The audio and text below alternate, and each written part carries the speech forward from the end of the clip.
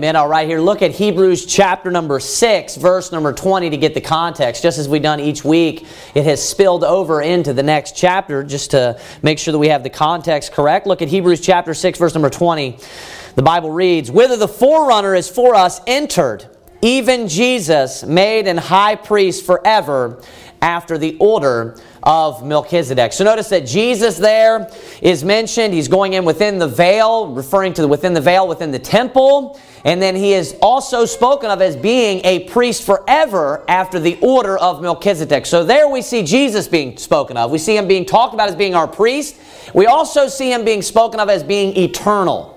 That's one thing that we're going to see here in these first few verses, heavily focused on, is that the fact that Jesus is eternal. I want you to look with me here at Hebrews chapter number 7, verse number 1. His eternal existence. It's going to liken that unto Melchizedek here. It's going to use that point to prove that.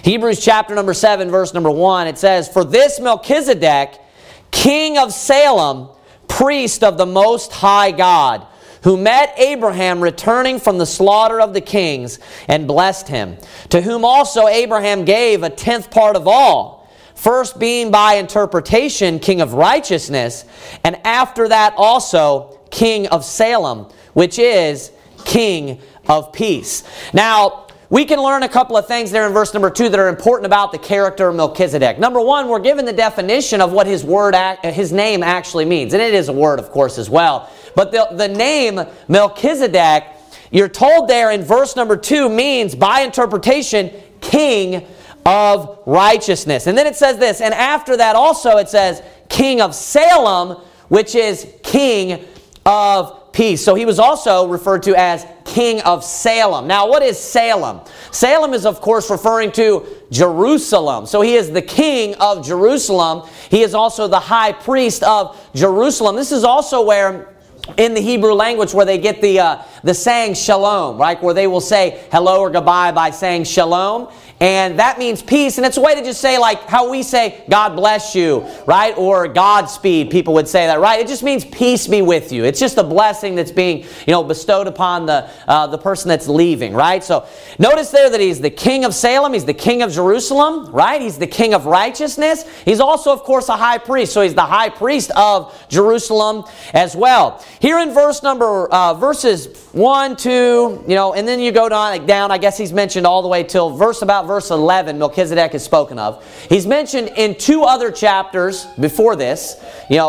Mentioned just briefly, that verse is kind of quoted that is found in the book of Psalms. But besides that, the only other time that Melchizedek is mentioned is in the book of Genesis. I want you to go back with me to Genesis chapter number 14. And we'll look at the character quickly of Melchizedek and who he is. There's a lot of discussion about who Melchizedek is. So we'll talk about that as well, who the person Melchizedek actually is. So look at Genesis chapter number 14. We're going to begin in verse number 17. This is, of course, as was mentioned in Hebrews 7, this is when Abraham is returning back from the slaughter of the kings. It says in verse 17, "The king of Sodom went out to meet him after his return from the slaughter of Kedar-laomer, and of the kings that were with him, at the valley of Sheva, which is the king's dale." That's a vale, or like a valley. "And Melchizedek, king of Salem, brought forth bread and wine, and he was the priest of the Most High God." So I want you to notice again that this is reiterated actually in this passage, that he's not only a priest. Oftentimes we think of him as his identity of being a priest. He is a high priest, but he is also a king. He was also the king of Jerusalem, he's referred to as. "And Melchizedek, king of Salem, brought forth bread and wine, and he was the priest of the Most High God. And he blessed him and said, Blessed be Abram of the Most High God, possessor of heaven and earth. And blessed be the Most High God, which hath delivered thine enemies into thy hand. And he gave him tithes of all." It's referring to Abram or Abraham giving tithes unto Melchizedek. And the king of Sodom said unto Abram, give me the persons and take the goods to thyself. And Abram said to the king of Sodom, I have lifted up mine hand unto the Lord, the Most High God, the possessor of heaven and earth. And he goes on to say that he's not going to pay even a thread or of a shoe latchet unto him. I want you to go back to Hebrews chapter number 7. Hebrews chapter number 7. We're going to read a little bit more about Melchizedek. We're given some more information about who he is. I'm going to read to you from the passage in the book of Psalms where so he's talked about in Genesis 14. You have to think of how interesting this character is. This is the only time he's ever mentioned. Right here in Genesis 14. Then all of a sudden he's brought up again what seems randomly in Psalm chapter number 110. Now this is a messianic psalm. Even Orthodox Jews today would identify this psalm as being messianic. It's the psalm that starts out, the Lord said unto my Lord, sit thou at my right hand until I make thine enemies thy footstool. That's verse number 1 in Psalm chapter number 110. You get to verse number 4 and it says this, the Lord hath sworn and will not repent. Thou, referring to who? The Messiah, the Christ to come. Thou art a priest forever after the order of Melchizedek. So I mentioned this actually, I believe it was Hebrews chapter number 5, where it discusses very briefly Jesus as being Melchizedek. He's likened unto Melchizedek, and how the Christ was prophesied here in Psalm 110 verse 4 to be a high priest. He was also prophesied to be a high priest. Not only that, we can see the fact that he's mentioned as being eternal. So that's the mention of Melchizedek after Genesis 14. Then we get to Hebrews chapter number 7, and this is the next mention. This is the very next time, in the book of Hebrews, briefly Hebrews 5, but now he's actually being discussed in Hebrews chapter number 7. Right there in verses number 1 and 2, it really just talks about Melchizedek appearing unto Abram, how he paid tithes to him, gives you the interpretation of his name. And then verse number 3, we're really given some deep information about him. And this ties in with the prophecy of Psalm 110:4. And this is his eternality. Look what it says in verse number 3. Without father, without mother, without descent, having neither beginning of days nor end of life, but made like unto the Son of God, abideth a priest continually. Now this is of course speaking about Melchizedek, and it's saying that he abides a priest continually. At this point it's very cryptic of who it is speaking about. But one of the things that I want you to notice here, and this is extremely important, notice that it's likened unto, it says, made like unto the Son of God, right? But also, I want you to look at the characteristics that are said about Melchizedek. It says this, without father, without mother, without descent, having neither beginning of days nor end of life. And of course, this is a major attack on the man-made doctrine of the eternal sonship of Christ. Because this is actually referring to his sonship, isn't it? Because it says, the comparison that is. It says, made like unto the Son of God. So if you right now accept that it's speaking about Melchizedek in a cryptic way, and of course, I'm sure everyone knows here that, and I'm going to preach this in just a moment, that Melchizedek, as far as his true identity, is Jesus Christ. But right now it's speaking in a very cryptic way, and it's just introducing the character, and it's comparing him unto whom we know as the Son of God, right?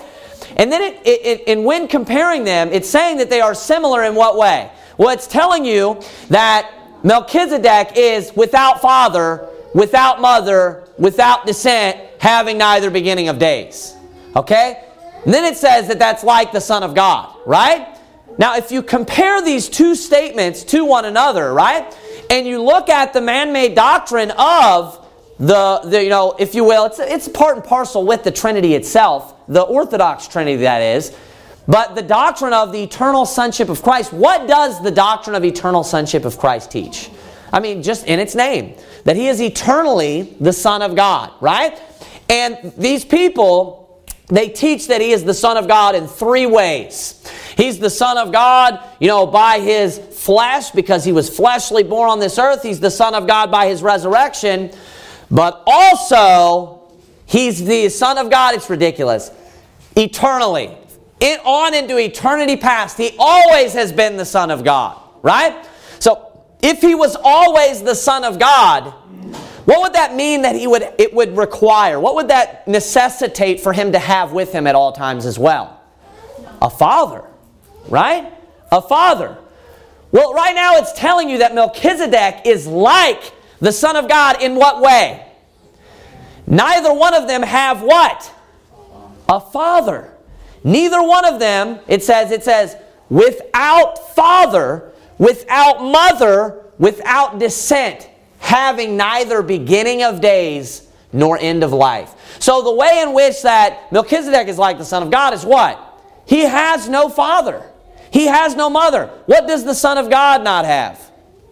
A father and mother. And then the question, of course, would come up, well, this sounds confusing. How is he the Son of God? This is where Jesus Christ's dual nature explains everything. And it always is what explains everything. Almost in every single case of the confusion, it's the mystery of godliness. That God became a man. And when he became a man, that happened through the conception of the Holy Spirit, and he was born unto God the Father. That is when and how he is referred to as the Son of God. And of course, we get the definition of the Son of God from Luke chapter number 1. And I'm not going to go there right now because I've preached on this passage numerous times, and this is a long passage and a lot of details. So, right here we can see that verse number 3, and I mentioned this in the beginning, the intro of the book of Hebrews, that the sonship of Christ is talked about a lot. It's defined for us. We can get a lot of doctrine from the whole book of Hebrews on the sonship, on his deity. This right here is a great passage on, the deity of Christ. It's saying that Melchizedek is like the Son of God. How? The Son of God, it says, has no father, has no mother, without descent. It says, having neither beginning of days. You know what the Son of God has? He doesn't have beginning of days. He doesn't have a beginning. That's why the Bible says in John chapter number 1, in the beginning was the Word. And the Word was with God, and the Word was God. The Son of God is the Word made flesh. So if we look at the two natures of Christ, if we look at these two different aspects of Christ, we can see that verse number 3 is clearly referring to the deity of the Son of God, isn't it? It's referring to his deity. It's speaking of him as God, right? We know that, of course, he is fully man as well, but this is speaking about his Godhead. Look at, it also tells you at the end of verse number 3, abideth the priest continually. So that's another similarity that Melchizedek would have with the Son of God. Now look at verse number 4. It says this, now consider how great this man was, unto whom even the patriarch Abraham gave the 10th of his spoils. Verse number 5. So notice there it says, first, let me point this out. Notice it said he gave the 10th of his spoils, okay? Verse number 5, and verily, they that are of the sons of Levi, who receive the office of the priesthood, have a commandment to take tithes of the people, according to the law, that is of their brethren, though they come out of the loins of Abraham. Verse 6, but he whose descent is not counted from them, talking about not from the Levites, right? Received tithes of Abraham, and blessed him that had the promises. So verse number 6 is where things start to be tied together, where the true identity of Melchizedek begins to be revealed. So verse number 6 makes the statement, but he whose descent is not counted from them, saying from the Levites, received tithes of Abraham. Now, if a person just believed that Melchizedek was not an appearance of Christ and he was an actual character that lived at that time, it wouldn't make any sense to mention the fact that he does not descend from the Levites. Of course he didn't, because he would have been living as a concurrent or a contemporary with Abraham. So there would be no purpose or reason to mention that. Then it goes on to say this, verse 7, and without all contradiction, the less is blessed of the better. So what's that explaining? So who blessed who in that scenario? It's saying that Melchizedek blessed Abraham. So he gave the blessing unto Abraham. So in that kind of situation, of course, if one person is blessing or bestowing a blessing upon another, who's the greater? Of course, the person that's able to give to the lesser, right? The one that's able to give the blessing. God, we would pray that God blesses us, right? Why is that? Because, of course, God is greater than us. God can give things to us. God can bestow things upon us, right? All throughout the Bible we can see this pattern where, Abraham is blessing Isaac. Of course, the father's greater than the son. Isaac is then, blessing his son, Jacob. It's saying that the less is always blessed of the greater. So, what's being taught is that Melchizedek, it's trying to prove to you how great Melchizedek was. This wasn't just some random man. He was a great man. How great was he? Well, he was greater than Abraham. Another thing that's being mentioned here to prove that is the fact that Abraham paid tithes to Melchizedek. Doesn't that kind of give priority or significance, importance, whatever you want to say, to Melchizedek over Abraham because he's going and paying the tithes to him in that sense? That's the point that's being made because he's paying tithes to him. As far as being a man of God, isn't there some sort of significance to Melchizedek above Abraham? That's the point that's being made. So in those two ways, it's slowly starting to make this point that he is better or greater spiritually than Abraham. Now his true identity is very clearly revealed in verse number 8. Notice what it says next. And here, it's saying on earth, men that die receive tithes. And that's the Levites. But there, and that's referring to at the time when Melchizedek received tithes from Abraham.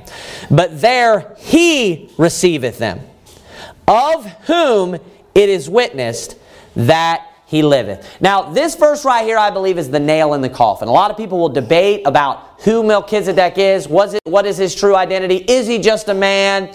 I've heard people even say it's an Old Testament appearance, in the Old Testament of the Holy Spirit. I've heard people, of course, preach what I believe the text is clearly saying, that it was an Old Testament appearance of Christ. And then I've heard people say that they think it's, just a man that lived at that time period. But right here it clearly tells you who the person was. Notice in verse number 8 it says this, but there he receiveth them. Now who is the he referring back to? That is an antecedent for what name or what word? Melchizedek. Who was it that it just spoke of that received tithes of Abraham? Obviously all throughout verse 1 through 9 there, it's speaking about, verse 7, it's speaking about Melchizedek receiving tithes from Abraham. So then it restates and it says, but there he receiveth them. And then it says this, of whom, another antecedent, again referring back to Melchizedek, of whom it is witnessed that he liveth. Now, who in the entire Bible, who is the one person that is witnessed on behalf of that lives? Who is it? It's Christ, right? He is the one that people go around witnessing. Jesus talked about the disciples being a witness unto him, right? In Acts chapter number 1. Of what? The fact that he had rose from the dead, that he lives. That's what we go around doing. We go around witnessing that Christ lives. We go around knocking on people's doors telling them that Christ has resurrected. That was what he had sent them forth to do, was to go tell people that I have risen from the dead, that I live. That was their job. So we can see clearly that this is a reference to already the Lord Jesus Christ, that Melchizedek was actually an Old Testament appearance of Jesus Christ. Look at verse number 9. It says this. It further speaks in this way, in these terms. And as I may so say, Levi also, who receiveth tithes, paid tithes in Abraham. Now, it's interesting how he words that, and as I may so say. Then he goes on and says, Levi also, who receiveth tithes, right? So Levi was, obviously the tribe of Levi is the one that received tithes of all of the other tribes. They were the priests, right? They were the ones that received the tithes. But it's saying that they paid tithes through Abraham, because Abraham paid tithes to Melchizedek. And it tells you why it says that. Verse number 10. For he, talking about Levi, was yet in the loins of his father when Melchizedek met him. So by proxy, if you say, hey, well, Abraham is better than Isaac, and Isaac is better than Jacob, and Jacob is better than Levi, by proxy, this proves that Melchizedek is even so far as better than Levi. Why? Because Levi, in the sense, was in the loins of his father Abraham at that time. And what did Abraham do? He paid tithes to Melchizedek. So what is being proven right now? What's the point of this? Right now it's introducing, remember how the whole book of Hebrews is how Jesus is better than this. The New Testament is better than the Old Testament, right? You know, Jesus is better than man. Jesus is better than the angels. It just goes through all of these different things. He's better than Moses was one of the things that was mentioned. We're going to get into, and we already have a little bit, how the New Covenant is better than the Old Covenant. Right now what's being introduced is Jesus and his priesthood is a greater priesthood than the Levites' priesthood. The Levites paid tithes to Jesus. Think about that. Doesn't that kind of give him, superiority? Doesn't that kind of give him supremacy when you find out that, hey, the Levites who received tithes, well, they in their priesthood paid tithes to Jesus. It's introducing the idea and the concept that his priesthood is greater than the priesthood of the Levites. Also, the point that's coming across right now is that it's two different types of priesthood. They don't have the same priesthood. I want you to look at the next verse there. Look at verse number 11. If therefore perfection were by the Levitical priesthood, for under it the people received the law, what further need was there that another priest should rise after the order of Melchizedek and not be called after the order of Aaron? Now, verse number 11 is a super important verse for a couple of reasons. It tells you ideologically what Paul is doing all throughout the book of Hebrews. He's writing to an audience that is a part of a group, the Jews, that have by and large throughout history rejected the Lord Jesus Christ, rejected, God, the Bible. You just rejected his disciples, all of it, right? And he's writing to them right now, and he's skeptical of them. You can see that all throughout the book of Hebrews. But furthermore, he's explaining to them because, there are certain things that the Jews were real big on. And their heritage was one of them. And the law was one of them, right? These were certain things that the Jews were very big on. And remember how when there were scuffles and there were disagreements and fights, like when Paul would come and preach, or while Jesus is preaching, when the God haters, if you will, like the Pharisees and the Sadducees, when they're trying to sway the common man away, what do they keep saying? He's preaching against Moses. He's preaching against the law. And they say the same thing about Paul, don't they? They say, he's preaching against Moses. He's telling, nobody has to be circumcised anymore. He's saying that we don't have to keep the law any longer. Don't they keep saying that? Right. So this is what's pushing away the Jews. So what Paul is doing throughout the book of Hebrews, not only is he trying to shore up those that are saved, but furthermore, he's trying to convince them and make sure that they understand, show them scripturally that the Messiah that came, he is the Messiah of the Old Testament. And the things that are being fulfilled in the New Testament, in the New Testament scriptures, he's connecting those dots for the Hebrew. They've been taught the Old Testament scriptures. And if they weren't saved previously, they were taught all types of, false doctrine. They were taught all types of bad, wrong things. So he's getting into the Old Testament scriptures throughout the book of Hebrews, and he's connecting the dots with Jesus and the Christ and all of the fulfillments in the New Testament and showing them that this is actually what was for to come. This is the religion of the Old Testament. And I said all that because I want you to look at verse number 11 and notice what he actually says here. If therefore perfection were by the Levitical priesthood, for under it the people received the law, what further need was there that another priest should rise after the order of Melchizedek and not be called after the order of Aaron? Do you know what he just did? He just cited Psalm chapter number 110 to them. 102. Do you know what he said?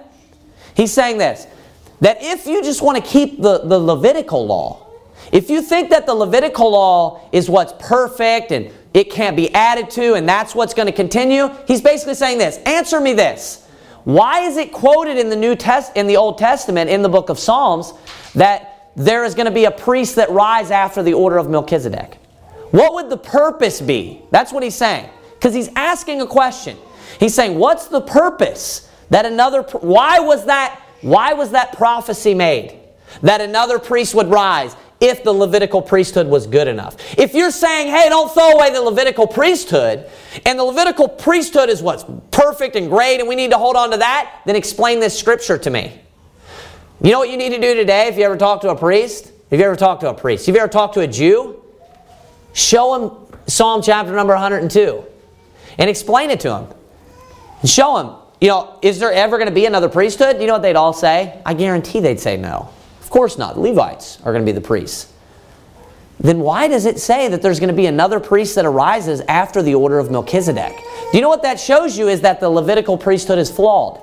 There's something missing, or we wouldn't need another priest to come up. There's a problem with it. There's an issue. And you have to explain the passage. That's what Paul is doing. Explain to me why another priest is coming. And you at least have to say, hey, you at least admit there's another priest coming, right? Well, the Jews' religion can't explain it. So what he's doing is he's ideologically using the Old Testament against them and showing, hey, there has to be another priest that's coming. This is a fulfillment. This is what you should expect. You should expect the Messiah to come and guess what? Be the high priest and proclaim to be the high priest and proclaim to be eternal after the order of Melchizedek. This is what you should expect. This is the fulfillment of the Old Testament. It just proves that it is, that this is divine. That's what it proves. Because when you get into man's religion, man's just, falls away from God and it's just tradition and things like that. You know what they do? They will overlook and misunderstand prophecies like this. But notice how fine-tuned and how exact this is. That when the Messiah does show up, guess what? He's a high priest. He's the king of Salem. Look at what it says next. Verse number 12. For the priesthood being changed, there is made of necessity a change also of the law. So also, do you know what another problem that all the Jews had with? He said he's going to come and change, Moses' commandments and the law. He's teaching us to not, follow the law, nor Moses. So once he explains that, hey, the priesthood is going to be changed, right? There is going to be another priest that arises, right? And they're like, well, you know what? You are right. That does teach that. Then when the Messiah comes, he will be a priest. Then you understand, well, that priesthood was attached with the law. So if that priesthood is going to be done away with, do you know what else there's going to be a change of? Because that priesthood was attached to the law. There's going to be a change also of the law. You notice how he's just deconstructing, what the Jews' arguments while he's writing it? That's the purpose of the letter to the Hebrews. He's firming them up that they are following the religion of the Old Testament. And he's explaining and connecting all of the dots for them. So because there's a change of that priesthood and there's a new priesthood that's established, and we have confirmed that with the Scriptures, the priesthood, Levitical that is, was attached to the law. That's why we refer to it as the book of Leviticus, the Levitical law, right? That also, by nature has to be changed as well. So it says, there is made of necessity a change also of the law. Now watch verse 13, further proving Melchizedek was actually an Old Testament appearance of Jesus. For he of whom these things are spoken pertaineth to another tribe, of which no man gave attendance at the altar. Now that is a connection with verse number 6. But he whose descent is not counted from them, referring to the Levites, received tithes of Abraham. So you know who his descent was counted from? Well, if you look at verse number 14, it says this. It's explained. For it is evident that our Lord sprang out of Judah. Now, verse number 6 is clearly still speaking about Melchizedek at that point. It's even much deeper in the context of Melchizedek. By the time we get to verse number 13, it's still using he, and it hasn't even used the name Jesus yet. I don't believe, has it? I don't even think it's used the name Jesus yet. So the antecedent that it's referring back to repeatedly is Melchizedek. It just used Melchizedek in verse number 11, the order of Melchizedek. So in verse number 13, of course, that he there is Jesus. For he of whom these things are spoken pertaineth to another tribe. That tribe is Judah, of which no man gave attendance at the altar. Because, of course, only the Levites were allowed to approach the altar in the Old Testament. Verse number 14, for it is evident that our Lord sprang out of Judah, of which tribe Moses spake nothing concerning priesthood. So, obviously the Jews would have a problem with this in the sense that only the Levites are allowed to be priests. So again, he explains that, hey, there's a prophecy of another priest that's going to arise, but they're two entirely different priesthoods. In the Old Testament, of course, the Levites were the ones that, they were the ones that awaited the Old Testament covenant. And they waited upon and ministered unto the Old Testament covenant and the Old Testament law. They were the ones that were the teachers of the law. That was their job. That was intertwined with and embedded in the law itself. Now I want you to keep that in mind, because look at verse number 15. And it is far more evident, for that after the similitude of Melchizedek, there ariseth another priest. Verse 16. Who is made not after the law of a carnal commandment, but after the power of an endless life. So as I said, one of the points that he's trying to make is that this Levitical priesthood, this is attached to the Old Testament covenant, right? But this other priesthood, it's the priesthood of Jesus, the high priesthood after the order of Melchizedek. It's not of. He's not just stepping in and replacing the Levitical priesthood. It's a totally different priesthood. And it's made after a totally different covenant. It's a part of a totally different covenant. The covenant that the Levites waited upon and ministered unto was a carnal commandment. It was a carnal commandment. In 1 Corinthians chapter number 3, it's called the ministration of death. It's the ministration of death.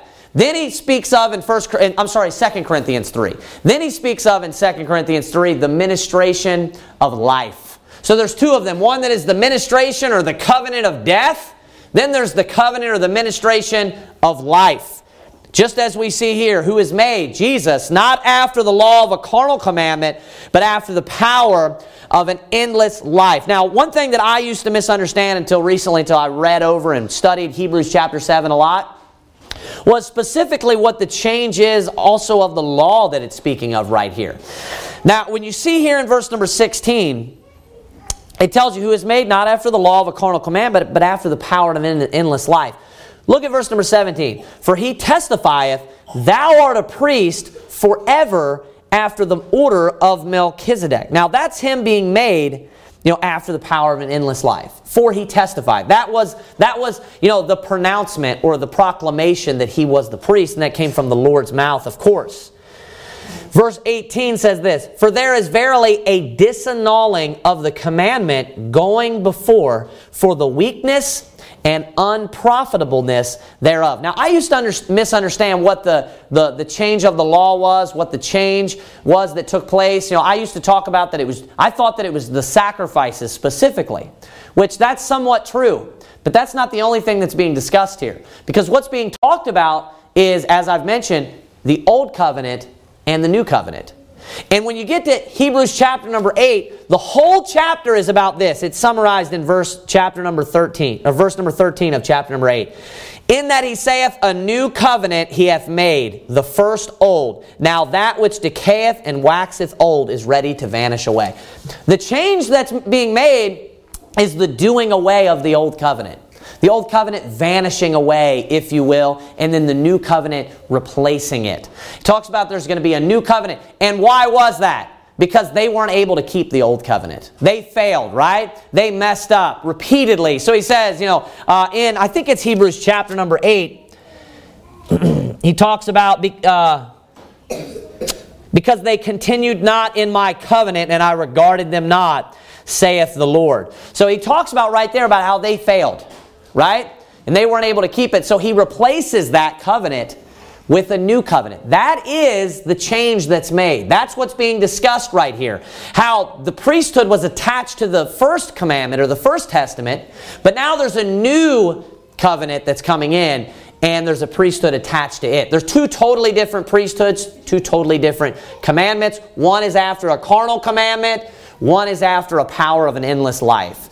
they're being contrasted right now. It gets clearer and clearer because if you look at verse number 19, or verse number 18, it says, we'll read it one more time, back in chapter 7 that is, "For there is verily a disannulling of the commandment going before for the weakness and unprofitableness thereof." Now look at verse 19. "For the law made nothing perfect, but the bringing in of a better hope did, by the which we draw nigh unto God." Was anybody ever able to make it to heaven through the old covenant?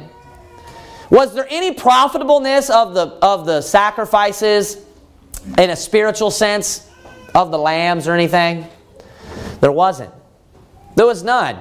Right? That's why, he always talks about how he's filled with them. He doesn't want them anymore. That's not what, obviously the new covenant was established and confirmed later in history, but the promise was already given to him. It just wasn't confirmed until later in the sense of the blood and everything. So right here, notice what that's referring to. That's talking about how the law made nothing perfect, in the sense that the old covenant wasn't able to save anybody. But then it's contrasted with this, "But the bringing in of a better hope did." What is that talking about? That's the new covenant. The bringing in of a better hope did. And it says, "By the which we draw nigh unto God." By what do we draw nigh unto God? By Jesus. By the new covenant. By His priesthood. That's what this is talking about. It's talking about the new covenant replacing the old covenant. That's what this is speaking in terms of. Look at verse 20. And inasmuch as not without an oath he was made priest. So he was made with an oath, that's saying. Verse 21. For those priests were made without an oath.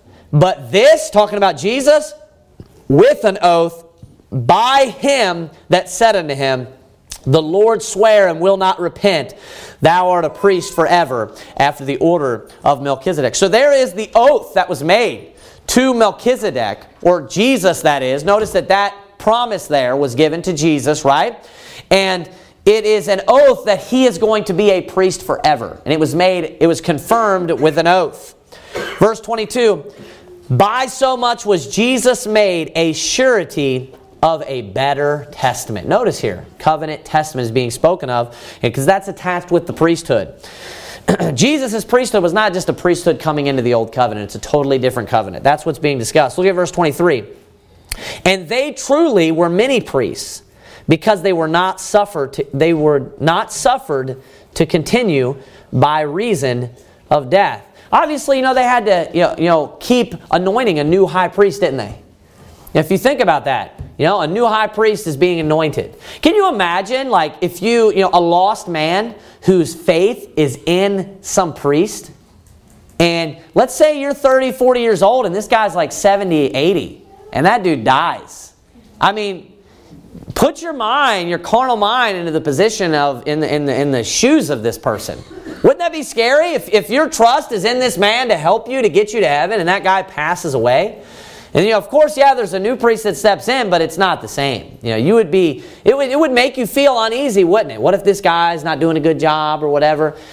So, and obviously they never trusted in the priests of the Old Testament in that sense. That's definitely not what their job was. But it's talking about the weakness of that whole covenant, of that whole system, right? It's talking about the weakness and unprofitableness of the priests. It's talking about the weakness and unprofitableness here shortly in this chapter of the sacrifices. All of this is a part of what? The Old Covenant. That's what it's talking about. Verse 24, "But this man," referring to Jesus, "because he continueth ever, hath an unchangeable priesthood." So because he's eternal, that's why it talks about of him, it's witness that he lives, right? Because he's eternal, he has an unchangeable priesthood. So there's not going to be a time when you need to pray to Jesus, when you go, to pray to Jesus and nobody's on the other side. He's always going to be there. He's always going to be able to answer your prayers. He's always going to make intercession for you. He will always be there, standing in the place of the mediator who atoned for our blood, for our sins with his own blood.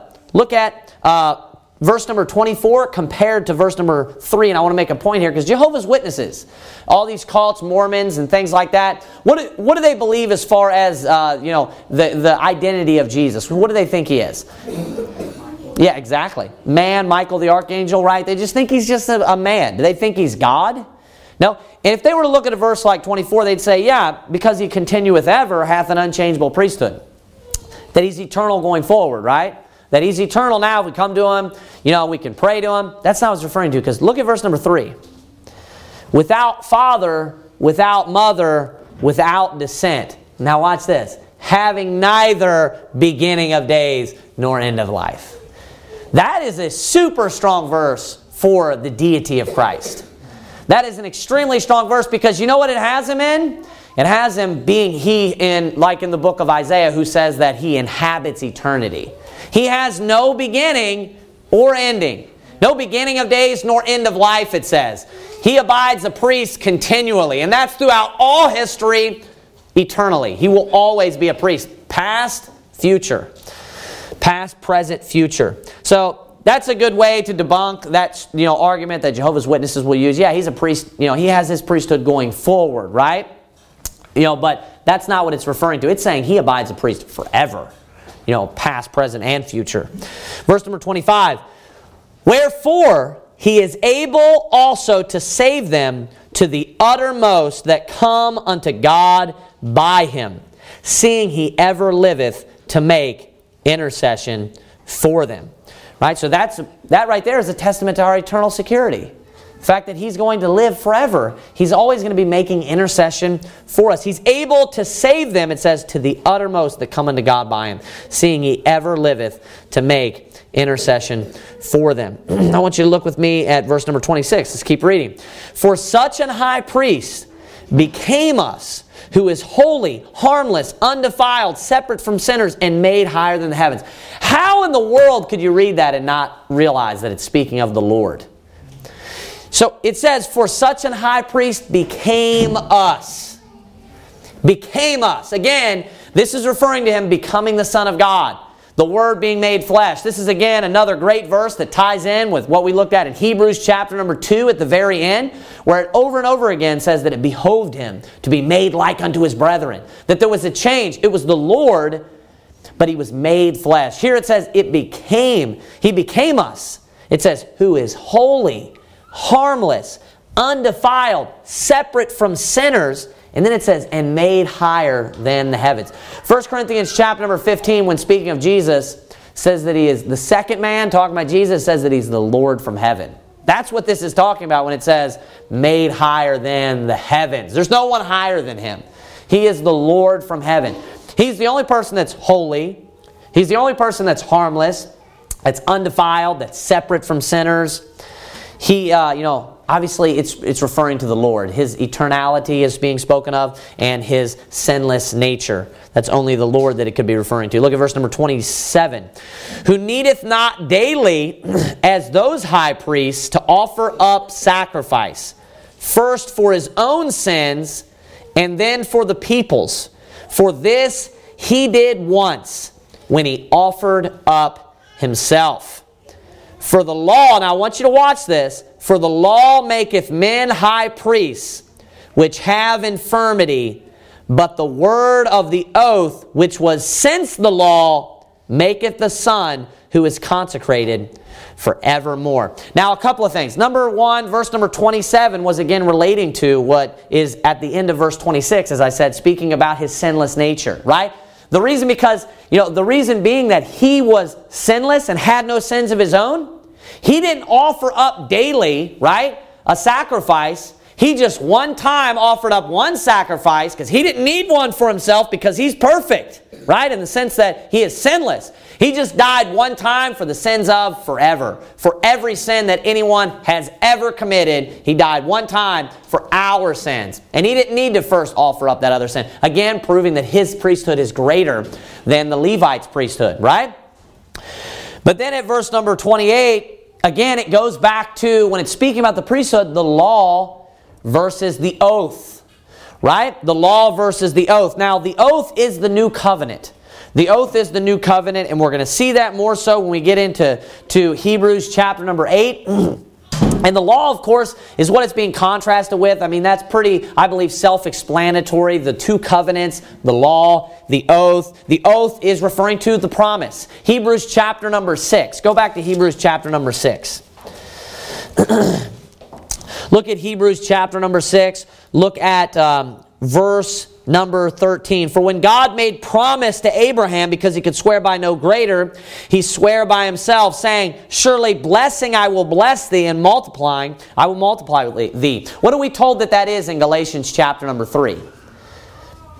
And Romans chapter 4. It says, in Galatians 3 that he preached before the gospel unto Abraham, right? So that is the gospel there, what we read about. Notice it says that he swore this, right? If you look down at verse number 16, it says, for men verily swear by the greater, and an oath for confirmation is to them an end of all strife. So notice here in Hebrews chapter number 6, that promise, that swearing is also likened unto being an oath. In verse number 28, we see the law and the oath being contrasted, and it says this, for the law maketh men high priests. Talking about the Levites. So what is that implying that Jesus is not? He's not a man, right? Because it said that he became us, right? For the law maketh men high priests, which have infirmity, but the word of the oath, which was since the law, maketh the Son, who is consecrated forevermore. So even though he's referred to as the Son there, that's the title that it's referring to that he has, but it speaks of him on the nature of his deity. And it's not speaking about his humanity. Just like verse number 3 calls him the Son of God, but when it calls him the Son of God, it says without father, without mother. Now, did the Son of God in his humanity have a mother? He did, of course, right? But who is the person of the Son of God? It is the Word, right? It is the Lord, right? So, in this sense, does he have a mother? He doesn't, does he? So that's interesting how in verse number 28, how it contrasts men and son, and I believe that son there is still referring to, like it is in this whole chapter, it's speaking oftentimes about his deity throughout this chapter. Now I want you to go to Galatians chapter number 3. I'll show you a cross-reference here with Galatians chapter number 3. Galatians chapter number 3, and this is again a big theme of a lot of Paul's letters, where he's contrasting the law and grace. And he's over and over again emphasizing that grace is the grace is greater than the law, right? Well, look in Galatians chapter number 3, and of course that's what Galatians chapter number 3 is about. Look at verse number 17. It says, and this I say, that the covenant that was confirmed before of God in Christ, the law, which was 430 years after, cannot disannul that it should make the promise of none effect. So in this passage, it's saying that the covenant that was confirmed before of God in Christ, speaking about when God confirmed the covenant, that's what we just read about in Hebrews chapter number 6. He confirmed the covenant, the new covenant, the New Testament. He confirmed that with Abraham, didn't he? Remember, he confirmed it by an oath in Hebrews chapter number 6. It says the law, that's the old covenant, which was 430 years after. It was given, or confirmed, if you will, 430 years after the new covenant was confirmed. Cannot disannul that it should make the promise of none effect. So it's saying that when the old covenant came into effect or came into play, it did not replace the new covenant. It did not disannul or it did not affect the new covenant, which was the covenant that was given at that time to Abraham. And it wasn't, of course, referred to as the new covenant yet, because Christ hadn't fulfilled all aspects of it. But the promise was given. So the law couldn't affect it. But you know what's interesting here in Hebrews chapter number 7, and don't turn back there yet, it tells you in verse number 18, for there is verily a disannulling of the commandment going forward for the weakness and unprofitableness thereof. So notice that when the new covenant went into effect, what did it do to the old covenant? It disannulled it, didn't it? And why? Because of the weakness and unprofitableness thereof. That's why it tells you in the next chapter, in Hebrews chapter number 8, that which decayeth and waxeth old is ready to vanish away. So the new covenant replaces that old covenant, doesn't it? And the old covenant's gone. So, that shows you the power and the supremacy of the new covenant that we have today in relation to the old covenant. The promise was given to Abraham. Then the law came into effect, and it wasn't strong enough, or it wasn't powerful enough to affect the promise that was given to Abraham. So both of them coexisted. Both of those, laws and commandments, if you will, covenants, coexisted with one another. But then, once the new covenant officially was put into place and implemented, it caused a disannulling of the old covenant because it was made after a power of an endless life. Because it is the ministration of life as opposed to the ministration of death. 2 Corinthians 3, when you have a minute, you should read that tonight because it talks about this exact subject, how the new covenant is so much better or greater than the old covenant. And that's going to be a lot of discussion going forward in Hebrews chapter 7. But furthermore, I want you to keep reading there. So there it's talking about both covenants, how the other one is put into place. Look at verse number 18, still in Galatians 3. For if the inheritance be of the law, it is no more of promise, but God gave it to Abraham by promise. Wherefore then serveth the law? It was added because of transgressions, till the seed should come to whom the promise was made. And it was ordained by angels in the hand of a mediator. Now, a mediator is not a mediator of one, but God is one. Then it goes on and says this, is the law then against the promises of God? God forbid. For if there had been a law given which could have given life, verily righteousness should have been by the law. So I want you to notice a lot of similarities between chapter Hebrews 7 and Galatians 3. And even if you continue reading, you'll see the same. Notice how life comes through the new covenant, but death comes through the old covenant. How, the old covenant is not able to bring people unto Christ. It's not able to bring them, unto the Lord. It's not able to do the job. The priesthood was not effective enough. And then also, the other point that I wanted to make was in verse number 28, this is the last point. It says this, for the law maketh men high priests which have infirmity.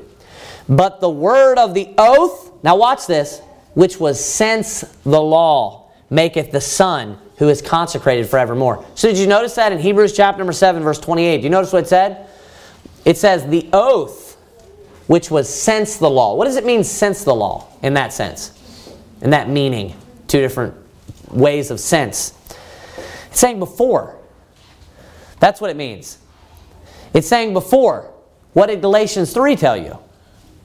It said the law, which was 430 years after, it says cannot disannul that it should make the covenant of none effect. So it's teaching the exact same thing. That the covenant or the promise or the oath was the same oath that was given to Abraham. Then the law came into place after that or later, right? Then the new covenant was, confirmed with Christ's blood afterwards.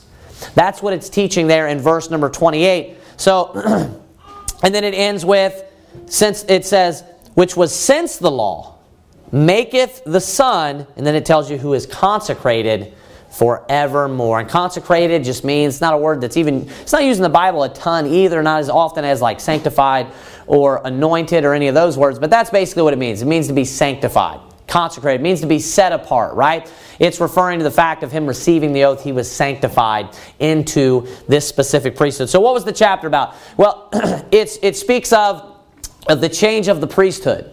It first, at the very beginning, introduces the character of Melchizedek, and it uses it shows you the superiority of Melchizedek to the Levites. Then it reveals that Melchizedek was actually Jesus. It talks about, in what way that he is after the order of Melchizedek, that he is eternal, he will remain a priest forevermore, and that he has a totally distinct and independent priesthood that is connected with the new covenant or with the oath, right? And the priesthood of the Levites was connected with the law or the Levitical priesthood, right? And then it goes on to speak about how the new covenant basically has replaced the old covenant and how the new covenant is greater than the old covenant. And it was necessary that there would be a change because there was weakness and unprofitableness in the old covenant. So a lot of the changes that were made were because they were only temporary. We'll get into the purposes and reasons why. But it was because those things were meant to be temporary. That's why they were weak and unprofitable. And then there in the end, it just speaks about him being the priest and being sinless, and then that he is consecrated forevermore. Again, referencing his eternality. All right, let's bow our heads and have a word of prayer. Dear Heavenly Father, God, we thank you, dear Lord, for your word. We thank you for being our priest, which will live forevermore. We ask you, dear God, that you'd be with the church, you'd be with anyone that is sick or maybe has an injury, any kind of infirmity at all, dear God. We ask you that you would bless our church. You would be with Darius, dear Lord God. You would be with all of our church members, dear Lord, in all areas of our life. Spiritually, mostly, dear God, help us to grow, help us to reach out to the community, help us to get many people saved, dear Lord, and to preach the gospel, to be a lighthouse here in Jacksonville. We thank you so much for all the blessings that you've bestowed upon us, and we ask you that you would continue to bless us. And in Jesus Christ's name, amen.